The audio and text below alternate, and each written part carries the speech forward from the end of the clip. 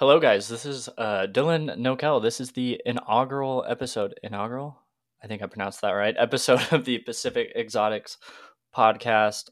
I'm Dylan. I'm 20 years old, a car enthusiast through and through, growing up in Washington. And we also have Aditya. Why don't you introduce yourself? Yeah, man. My name is Aditya. I actually lost you for a second there, so that's a great way to kick this episode off. Completely froze up on me, which is hilarious. Um, but I'm Aditya. I run like a little drives group with a couple of friends here in the greater Seattle area. I'm also a designer. Work at a local tech company here. Lifelong car fan, lifelong tech-ish person, and just in the cars and talking about them. So that's why I'm here, I think. Yeah, we have a lot of similarities. There's a lot more to know about both of us. I'm sure those will come out in a lot of later episodes and possibly this one as well. What did recently just happen, since we're based in Washington, is the Seattle Auto Show, which was a lot of fun. There was a lot of cool things there. Avant's booth was good, as it always is, even though this is only the second year they've been there. They went over the top and did really, really good. And I've heard some things that they're going to do possibly different next year. I don't want to. I don't want to spill their info, but it should be really, really good next year as well. Um, some cool stuff there. I sat in a Raptor R. That was really fun. I was kind of excited about that because I just got to have a V8 in a pickup, and that was cool. There I'm was a glad they bunch of brought it cool back. things. Yeah. Um, there were the SVJ is there. That one's been the gray one at Open Road. That one's been a local car for a while, and that one is now, I believe, for sale through Open Road. So that was kind of cool to see at the auto show. They had a couple cool things from Open Road, even though they had no one from Open Road working in the booth. Like there were no Open Road No way. employees to be seen on a Saturday at the auto show. Wow. I So it's don't. all just, hey, Adam and Chrissy, hold it down for us. Sell the cars. Well, they Avance is on the top floor. Like they have just that top section. Did you go last Yeah, year? Okay, so yeah, they had the I same did. Yeah, spot. yeah. They had that same spot, and then Open Road was at the same spot they were last year. So they're on the complete other floor.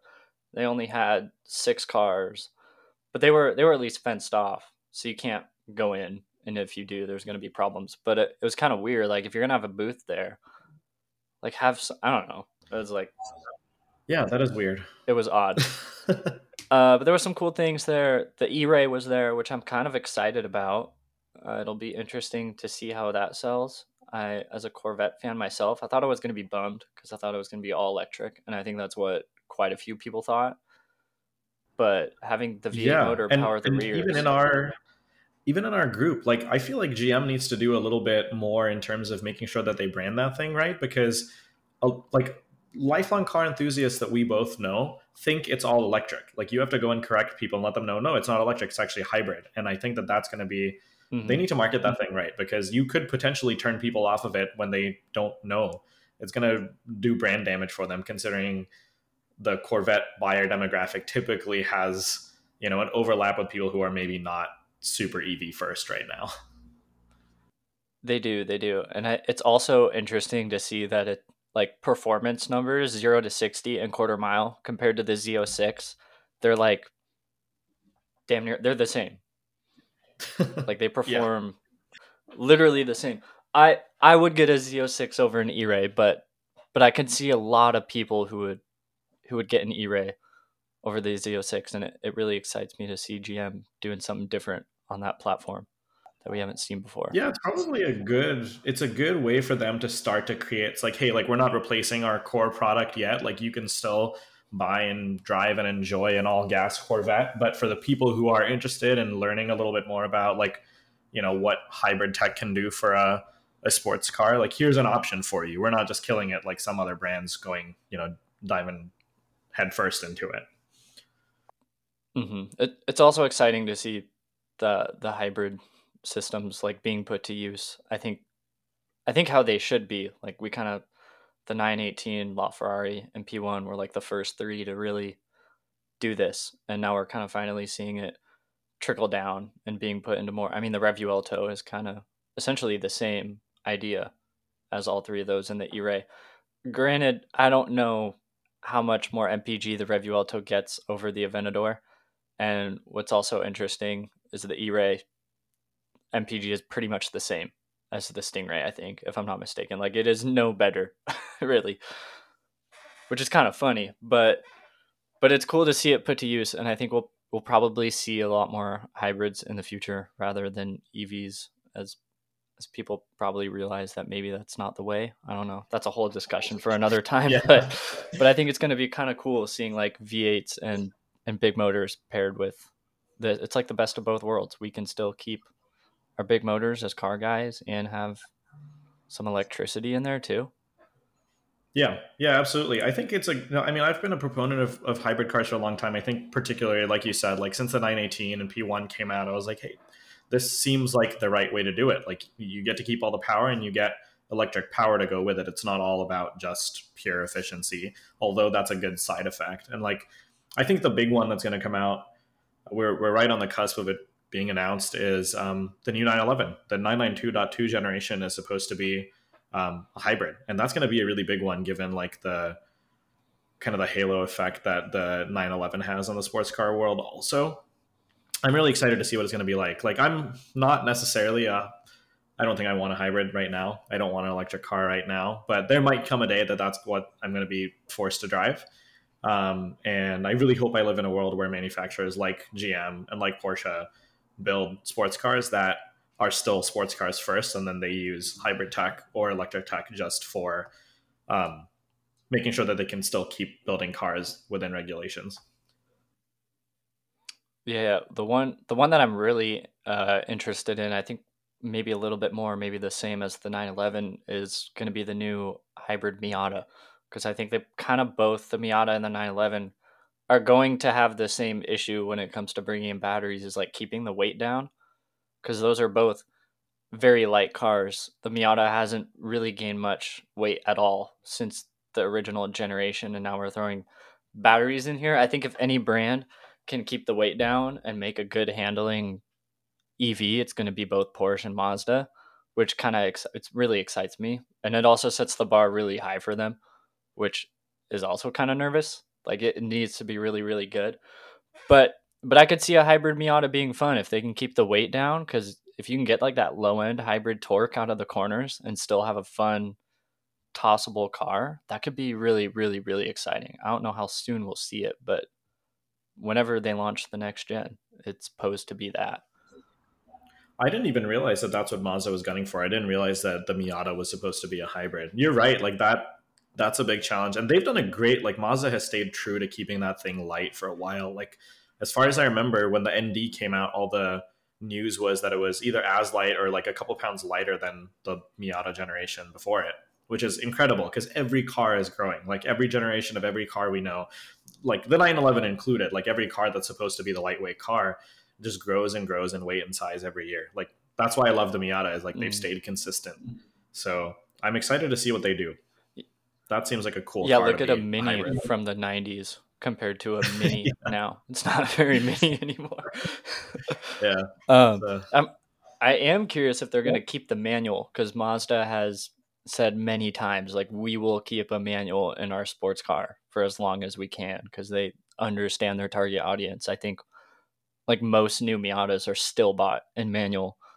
A manual hybrid could be interesting. I don't think that's even, I mean, maybe there is one, but I don't think we have a manual hybrid of any sort right now. I mean, except for like maybe Yeah. semis, but Yeah. The one that I'm thinking of, I forget if it's an EV or a hybrid, is at like the highest possible echelon of cars, is that new Koenigsegg. That's um, it's a manual and also an automatic where you shift your own gears and then you can shift it all the way over and stick it into auto mode. I believe that that car is either an I EV I or know which one you're talking about, hybrid. but Yeah, I forget the name. I honestly, at certain price points, my brain just starts to tune all the news out because I'm like, I think I'm a little too far away from from being able to afford any of these things. Yeah, no worries. Well, while you're looking for that, the other one that I can think of, I saw a video about a little while ago, was Lexus was testing a manual transmission in one of their electric cars. Although I think that that received some pretty negative press because it was also one of their. It was like like a crossover SUV or something, and it had a yoke steering wheel, and then also like a manual transmission. But it was basically a toy. Like the transmission was not actually connected to the drivetrain, and it was sort of just simulating shifts, kind of the way that a CVT does today. Like some I feel like CVTs I've will do simulated shifting. yeah, That just seemed really like weird and dystopian. It's like, here's a shifter for you. It doesn't actually do anything, but you can play with the stick in your car, which is just, I I feel really like hope, I do remember kind of hearing about that.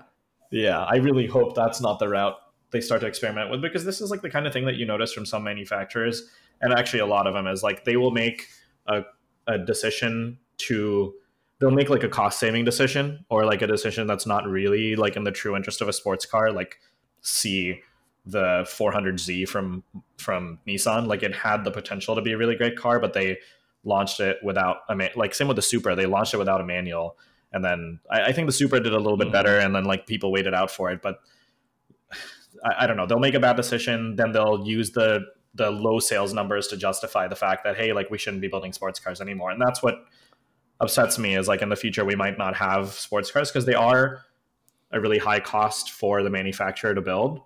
But then they make the wrong decision. They don't want to put the actual money behind developing like the right platform or the like chassis for it. And then they say, hey, look, people aren't buying it. People don't want a sports car. It's like, no, they want a sports car. You just didn't build them a sports car. You just built them an economy car without the right stuff in it. So I hope that doesn't happen, but I I'm not yeah, hopeful. I will say to piggyback off that, spending money on developing things that some people may not seem as valuable. What excites me is going to be a wild throw out here, but Audi going into F1. I think I don't recall what year that happens. Maybe next year or the year after. But Audi getting into F1 is sounds really exciting to me. I don't know what that entails as far as their whole brand is concerned, Yeah. but a new company in F1 is exciting. And as a recent new Audi owner, I now have a team to root Yeah. for in F1. So, so that'll be fun. Yeah, that'll be awesome. Audi used to be an F1, sort of. And then Porsche was supposed to make a theoretical return to F1 also. And then there was a lot of back and forth where they would like maybe become the engine. They wanted to be their own team, and then maybe that wasn't being allowed. And then they were supposed to be the partner for Red Bull to build the motors for Red Bull, which sounded like a good partnership option because Red Bull is Austrian, Porsche's German. Like it seemed like a right partnership. And supposedly that's not working out either. So it'll be nice to see someone from the Volkswagen Audi group get back into F1. I think it's going to be good for the Hmm. industry, and I think it's going to be fun for the sport. Yeah, yeah. We need some more fun in there. Some more people getting on podium other than the same person Yeah. that's always been there. it's uh, starting it's starting to get boring. Like I've been a Red Bull fan, but it's getting kind of boring. it really is. Did you watch the Vegas race? That Leclerc overtake in the last lap was pretty freaking exciting. Yes. Yeah. Yeah. He really went out for it. Especially, I mean, like Ferrari needed like a Hail Mary after a Sainz deleted his engine, but Yeah, Charles really, that was some good racing. That was like the fun that I miss seeing. Like when you have an obvious leader so far in the front, it gets boring. But when you bring competition back to it like that, that's what made it so much fun. yeah. That was fun. I want to change pace a little bit to the car market. Our Audi SQ7 sold today for 59,666, which interesting number by the bidder. I hope we don't have problems later. This is kind of hopefully everything goes well with a number like that. I feel like it was destined to be. I looked at Yeah. the person who bid, and he previously bid on a couple cars, one of those being a Tesla Model S Plaid, and he bid. He didn't win it, but he bid 96,069, and I was like, "This is my type of guy. Like, this is the humor that I go with." So, so this is perfect. Yeah. Factoring in, since cars and bids, when you sell your car, you don't pay the fee. It's a buyer pays the fee at 4.5%. They would be paying around 62K, which I think, all things considered, for the car market right now, I feel like that's a pretty good sell. There's a few of them for sale, local, but they're just sitting at like 67, 68,000, and they're not. they're not selling. They've been listed Yeah. well before we had even thought of really listing our car, and they haven't moved yet. Yeah, well, first of all, congratulations on the sale. I think, yeah, for sure, that was a good number. It was fun to watch the auction. Auction sales are really, I think they're way more interesting to watch versus. I mean, I know that like sitting on lots and like kind of looking at cars and inventory local to us is fun, and I like to see it and take a look at it all the time. But something about the like air of the competition right at the end of it, I think, really is exciting. And I think you did a great listing too. Like Thank you. I remember someone in the comments specifically called out that like the pictures really made this ad. And like that's one of the things about auctions that I think is kind of a differentiating factor because I look at the dealers local to us. Like I'm not going to call it the specific dealers, but there's, dealership that just opened up in Linwood that all of us are sort of familiar with and many other dealerships in the area. They put zero effort into listing their cars. Like I think a lot of them are riding the coattails of the upwards wave during COVID, even though most of us are aware that trajectory is sort of on its way out. And you see all of these listings with cars that are like dirty phone pictures, like there's dirt all over the interior and exterior of the car, like zero effort from high end dealerships.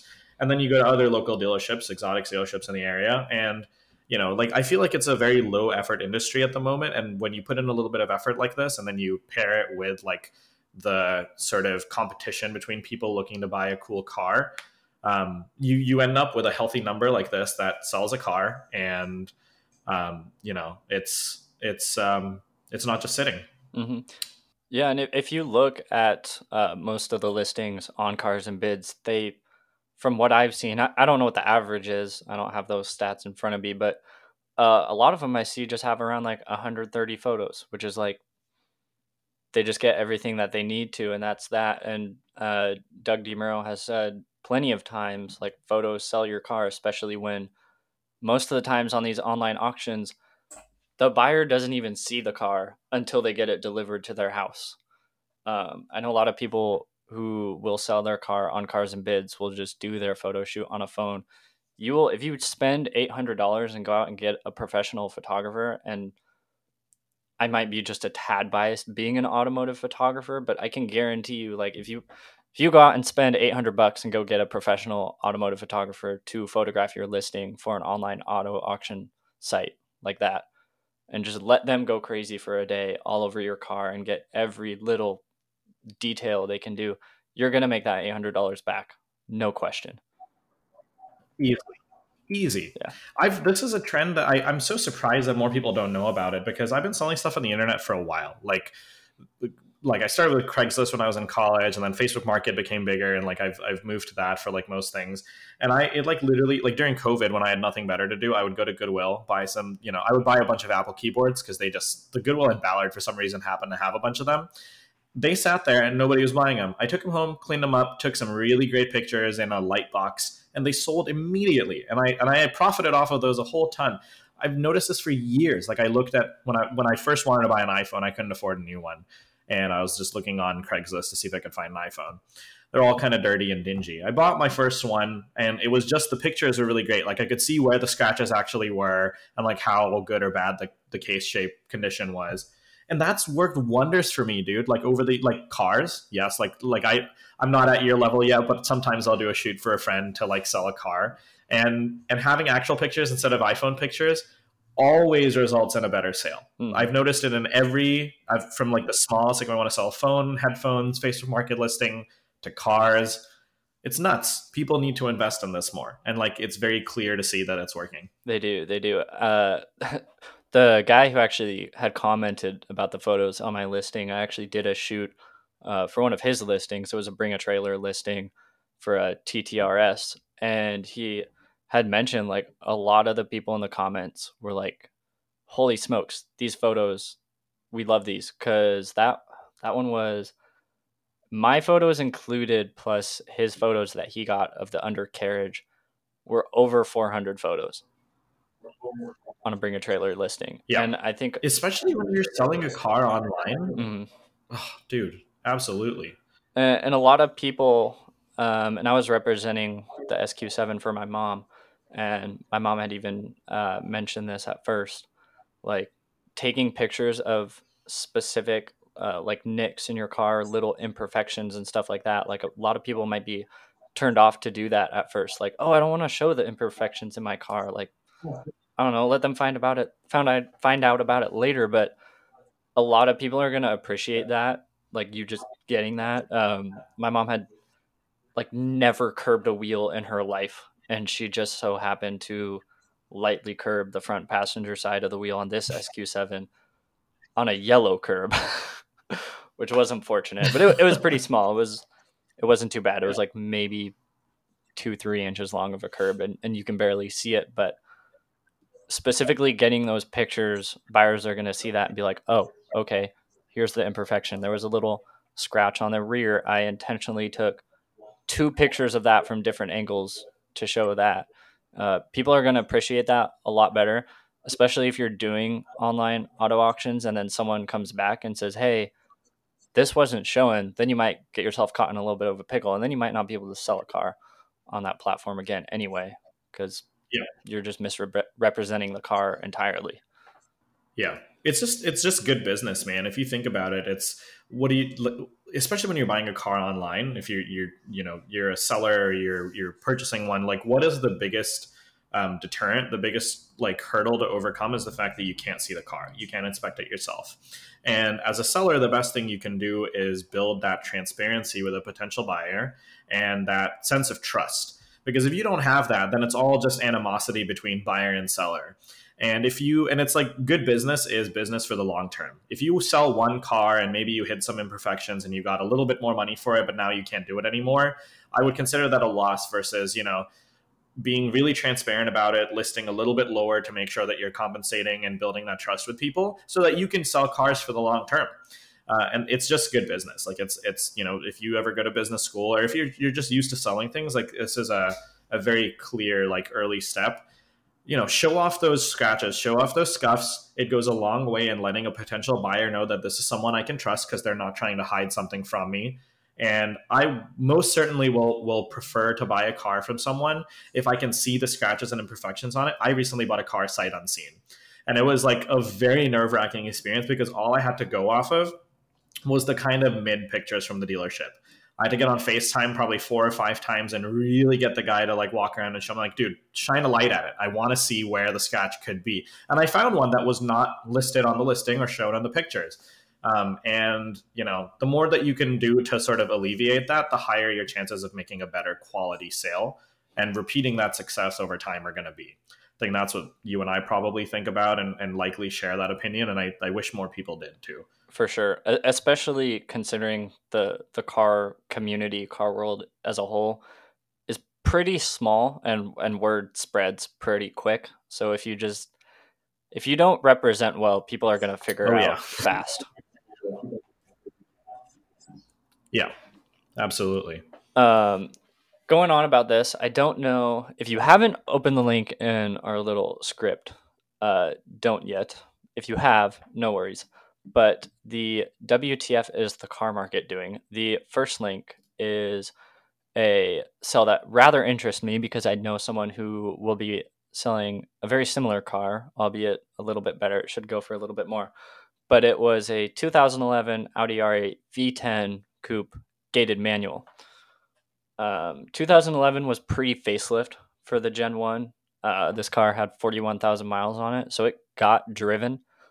But I watched this thing end, and it rather interested me for how much it went for. Have you opened the link yet? Do you know how much it sold for? I have not. I'm gonna throw I'm like hovering right over it. I want to click it, but I'm not going to. What color was it? It was black. It does have the carbon side blades, which I believe for that year was an optional extra. Yeah. It only has one key, which for some reason people in the comments were like, "What does it only have one key?" Go buy another key if you can afford to get an R8 And what color is the V10. interior? The interior Yeah. is it's just black. There's nothing real fancy about the interior as far as I can tell. It does have, I believe, the base wheels as well, the Iron Man style looking wheels, I think. Um, Okay. but yeah, Yeah. gated Um, manual, I'm gonna guess like V10, maybe 80, 80, 85, maybe. 80, 85. More than that, it sold for 95. But I was like, All right, I'm gonna open this now. Oh wow. the fact that Okay. it really piqued my interest. I was like, holy smokes, this is, as far as cars go, this is pretty cheap. Like, obviously, $95,000 is not cheap, but a gated manual Right. V10, It's a V10. yeah, it got driven though. Also, with it being a pre facelift, that also doesn't make it worth as much. Um, I had a comparable, a pre facelift coupe 6 speed, had a better optioned wheels.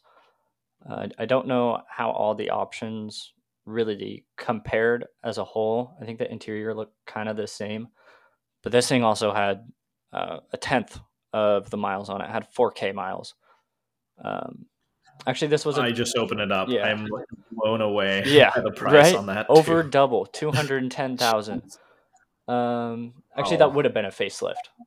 Uh, Facelift that Gen is, yeah, One. but you can tell by the lights. Yeah. Yeah, that is my favorite Gen Hmm. R8 too. But then even 4,000 miles. That's incredible. the other one that interested me was the pre-facelift Gen 1 6 speed. This one had 37K miles on it. Didn't sell much sooner before the 41K mile pre-facelift as well. And this one did not have the carbon side blades, which everyone loves. Like, you got to have carbon side blades on your Gen 1 R8, or it's not even Yeah, an on that R8. car. Like, I would just throw it in the junkyard. I'm kidding. but but this It's a one, TT. yeah, this one sold for 116,000 miles. So within about 3 months or so, this car dropped 3 months and 4K miles. I don't know how much 4K miles brings down the price on a car like this. I doubt much, but Yeah. in 3 months, that car dropped 20K in value. Or am I doing my math right? No. Uh, yeah, Yeah, just just about. about And 20K. if you think about it, it's like it's a actually the one that sold for 95 is actually like a better optioned car. Like the side blades on R8s actually bring good money. Like people really look for that option on a first gen R8. Hmm. There obviously are some standouts, like the 210 car that you sent me. I think is particularly is like closer to a collector grade than some of these other ones, and so I imagine it's sort of an outlier in the space, just given how incredibly low the miles are. Yeah.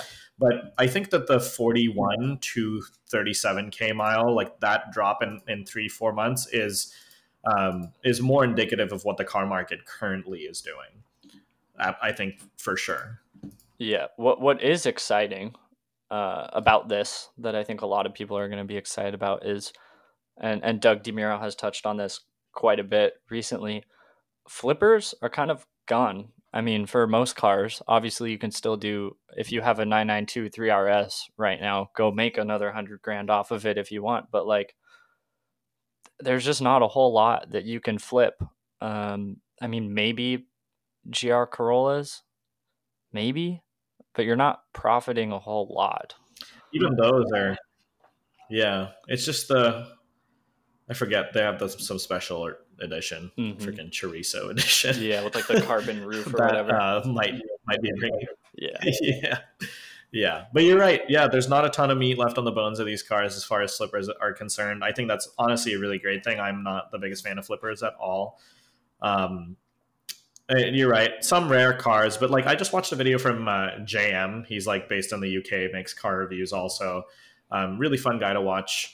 And he recently covered, the Porsche market is a little bit different in Europe as it is here in the US, but I think there's some similarities. Like he's seen a ton of 4RSs sitting on lots, watching prices depreciate, a ton of GT3 sitting on lots, prices depreciating, like dealers cutting 10, 15,000 pounds every month or two. And it's a global financial situation, especially as it relates to cars at this price range. I think is is changing very fast. Like the thing I've been saying it like for a while is that the buyer of a $300,000+ 3RS is not maybe the most concerned with interest rates because they, I think, have the capital on hand to be able to buy those cars. And so the real, like, most expensive, cars, super hyper limited things are still going to sell, like you said, for 100K over, even more. But cars that are $100,000 car buyer is way more suspect to interest rates changing what they can afford. And it's very clear to see the 116, like the person who would have stretched 20 grand earlier because the interest rate was low, is not stretching anymore because the interest rate is way too high. Yeah. There was a car I actually looked at for a buddy. A buddy of mine lives in Oregon, and he's looking to get into a new Huracan. And I looked at a car. It was local at a local dealership, great dealership, and it was a great car. And they had just bought it from the previous owner. Wasn't on trade in. Wasn't on nothing. But they're going. I wouldn't say going under because it's not a loan, but they're going to lose money on that car from what I heard, just because of the time that they bought it, and it's not worth that anymore. So I think it's good for buyers because there's going to be a lot of, maybe not right this minute, but maybe in the next couple months. I think we'll probably see a lot of good deals right now. I think for the buyer, the SQ7, even, like, I want to sound biased, but a 500 horsepower SUV for 60K, still under warranty, good sell and good buy on both ends. So it's going to be That's a good fun. deal. Yeah. Absolutely. Yeah. No, I fully agree with you, man. Like, and for what it's worth, like, most of these dealerships are their inventories on, they're paying for their inventory, like it's all financed through banks, and banks are starting to put pressure on dealers who have been sitting on inventory for months and months and months and not being able to move cars, it's just the financial situation requires it. And like the other thing that I see a ton of is at auction. Like that's a really good place to get an indication of what the car market is doing, is wholesale dealer auctions, where dealers buy a lot of their inventory. Cars are selling for nowhere near what they were. Every month we're seeing prices drop significantly. Like I remember RAV4 Primes having ADMs on them. Yep. Forerunners selling for incredibly high money, like during the pandemic. And if you look at what they're selling for at auction now, a dealer will walk in. They were asking $40,000, less than a year ago at dealer auction for a car for a 19 Forerunner with 20,000 miles. They aren't getting 25 for that right now. Hmm. That's a massive drop in a year. Yeah, that Forerunner market, like, that just boggled my mind. I didn't understand it at all. A 5-speed auto that is like about as slow as walking. So, I don't get it. And they're 2011 cars with a screen in them for 2020 models. It's a good car. It's a solid SUV, but it's not something you should be spending that kind of money on right now. Absolutely No, not. There's way, way, way better cars for the money. no. But I mean, for their target market, I think they're great cars. Obviously worth a little bit less than they were going for, but if you don't care about any extra tech and just want something that's going to last you past your birth, past your death, and maybe your heir's death, like, it's perfect for that. Yeah, So those are going to last forever. yeah, yeah. Your grandkids will be driving you to a nursing home in your Forerunner that you bought. Yeah, yeah, exactly. They might be the last running internal combustion motor car ever. The world is going to be taken over by I Forerunners. wouldn't be surprised. After all the EVs break down, and it's just Forerunners that are left. Well, that's what's going to be towing all the EVs to their scrap lots. Just a bunch of Forerunners and their 5 speeds, getting like 11 miles per gallon. Well, I guess I'd still probably rather have one of those than a Model 3, so Yeah, I I get it. don't I don't know which one I'd pick. I'm gonna be honest. Depends on the Model 3. Sure, sure. A performance is fast, at least. They're fast Yeah, yeah. cars. As far as other auctions go, we saw that the 250 GTO auction go.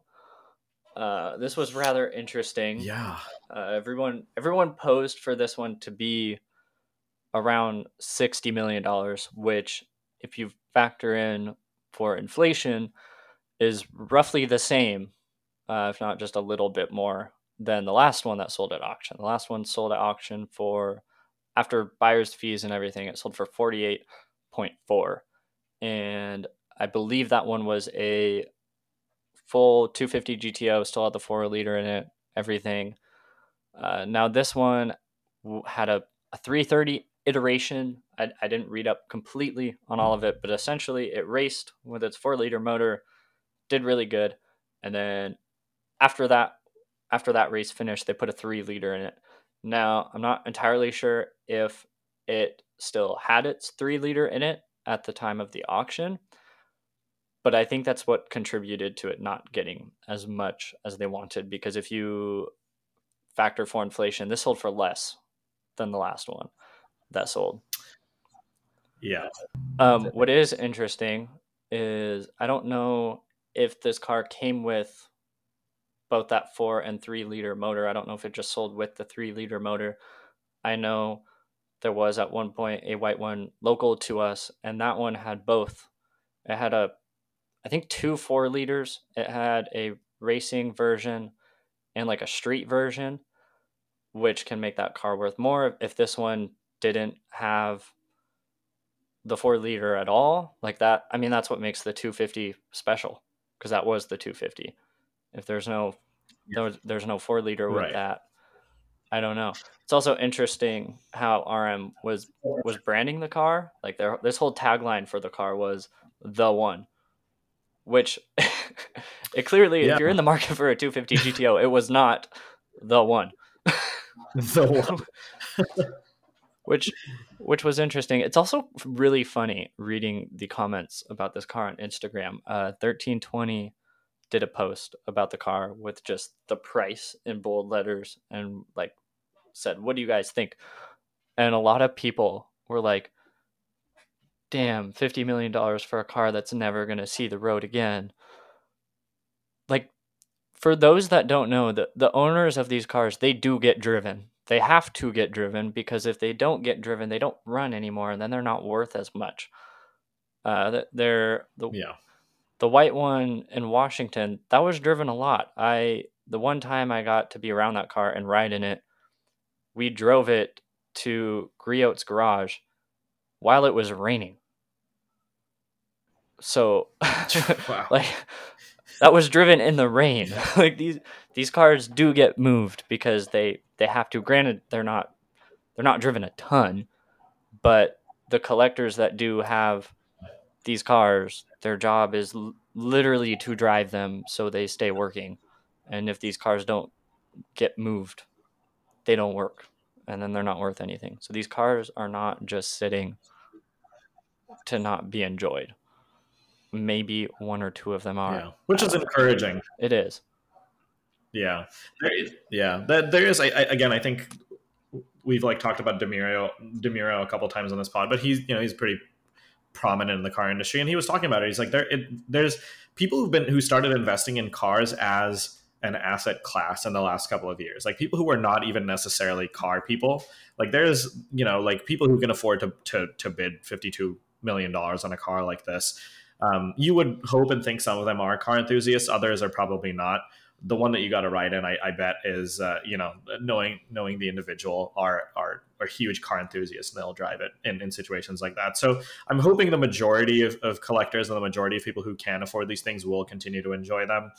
You're right. There's probably a couple that are going to sit in garages forever, in collections. We turned on, ran for 20 minutes, and then turned back off. Mm-hmm. But uh, it sounds like this one is going to be driven. Yeah, it should. I hope.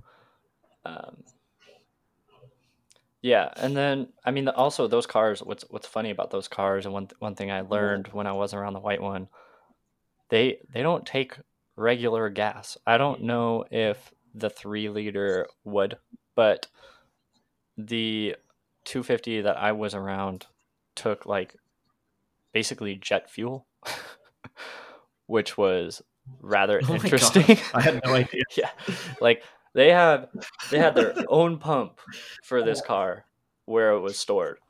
Wow, You can They were like, no, no regular that's gas goes in incredible. this thing. I was like, that can't be cheap to run. Granted, if you're in that echelon of owning that car, I don't think it matters. But that kind of boggled my mind. I was like, oh, okay, we Yeah. can't just hop over to the Shell station and the 250 and fill up there. No, okay. Uh, one hunch I did have about it, maybe about this car, about why maybe it didn't actually sell for more than the last one. I don't know. Obviously, cars around like 1 to 5 million, I think they're going to sell no matter what the economic state of the world is. Just because if you're in the market for that, it's you're in a different market. It doesn't matter. If you're in the market for a car Yeah. worth 50 million, you probably have a big business that is dependent on the economic state of the world as a whole, or can fluctuate depending on how the economy is going. And if there's obviously, I don't want to chat too much about politics or get into it, but if there's a lot of people that are like, oh, we might experience an economic crash in the next 5 years or a recession in the next 5 years, $50 million on a car is nothing to like flinch at or anything. That's a lot of money. And if we did go into a crash and then Yeah. these businesses went down or something like that, you can't really sell that car quick and easy. I mean, this car has been in planning to sell for a long time. So that I feel like that maybe very well could be another reason, as well as a lot of people have this thought of a looming possible crash at some point, even though no one really knows when it's going to be. Yeah. Yeah, you're right, man. Like I think at this time, and again, like I'm not one of these people who has $52 million to spend on a car. So like maybe I'm not being able to think exactly from their perspective, but um, all things considered, I think from what I've from people that I know who do have some money and are thinking about things like this, it's all about like managing your asset classes and investments. It's like which ones are you going to hold and for how long, and what are you buying with the plan to sell in the short term versus the long term. Like this car, I bet is probably going to like. I don't think that the person who's bought this is going to be selling it for the next likely decade. Like generally when you're spending this kind of money, they sit around for at least 10 years. But what else could you do with $52 million over the next 10 years? Like how predictable are economic cycles and markets? Like do you want to stay liquid? Do you want to buy real estate? Do you want to invest in stocks or bonds with maturity rates into those years? I think that those people are probably like working with um, a lot of opinions and a lot of like well-informed financial advice, and are probably trying to like spend their money in other places as well.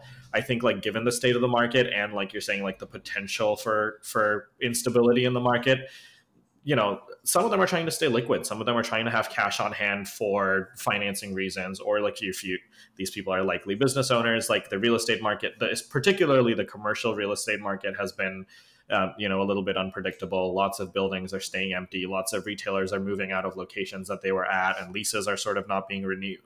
So I think it's just interesting to see where people with this kind of money are putting their money and like how it's going to continue to be spent.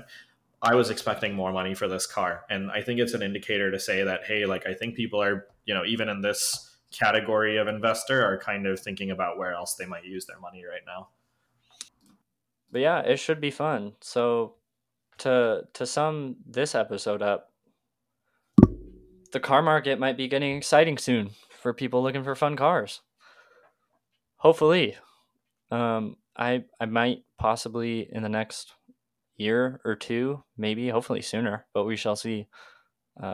Hopefully in the market for another two-door open-top roadster to replace the poor Miata that is now gone. Um, the Audi's fun, but nothing replaces that. So we shall see. Maybe I'll find a good deal on a Lotus Exige. Hopefully, Super cool cars. Or a Corvette. Corvette. We love those. Those are actually the two on my list. Since I really did before I'd wrecked the Miata, I really wanted a W204 C63 AMG. Um, those costed a little bit more than the B8.5 S4 that I got. So I got that. So I have a four door now, and I don't really have much of a want for a C63 AMG. I kind of just wanted that to be a good daily V8, even though it has 0 miles per gallon. Yeah. You could daily it if you wanted to. Uh, Ask me how I know. yeah, right.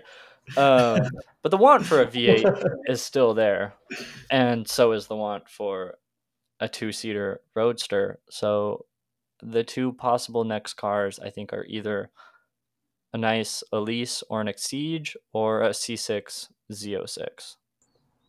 Yeah, both awesome cars. I think you're going to do well for having a V8 for your weekend car. A V8.5 S4 is an awesome car. Mm-hmm. It's such a great motor.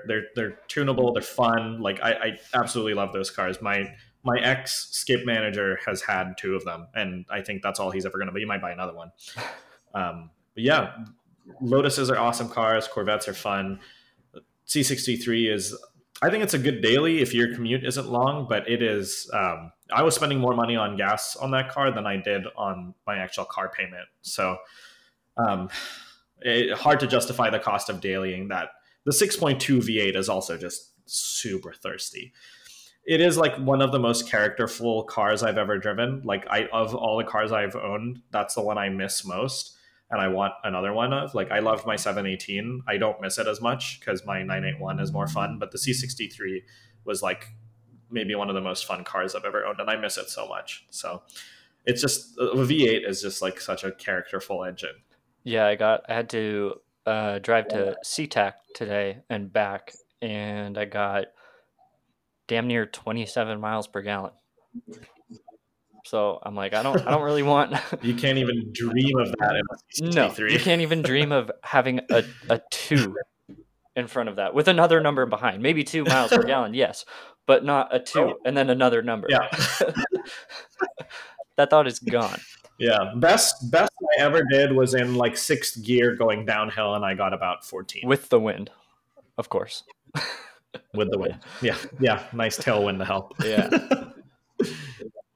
All right. Well, thank you guys for listening. We will hopefully be back again next week, next Wednesday, for another episode. Any of this one's not being recorded on Wednesday, but it will be published on Wednesday. So thank you guys for listening, and we'll see you guys again next week. Later. See y'all.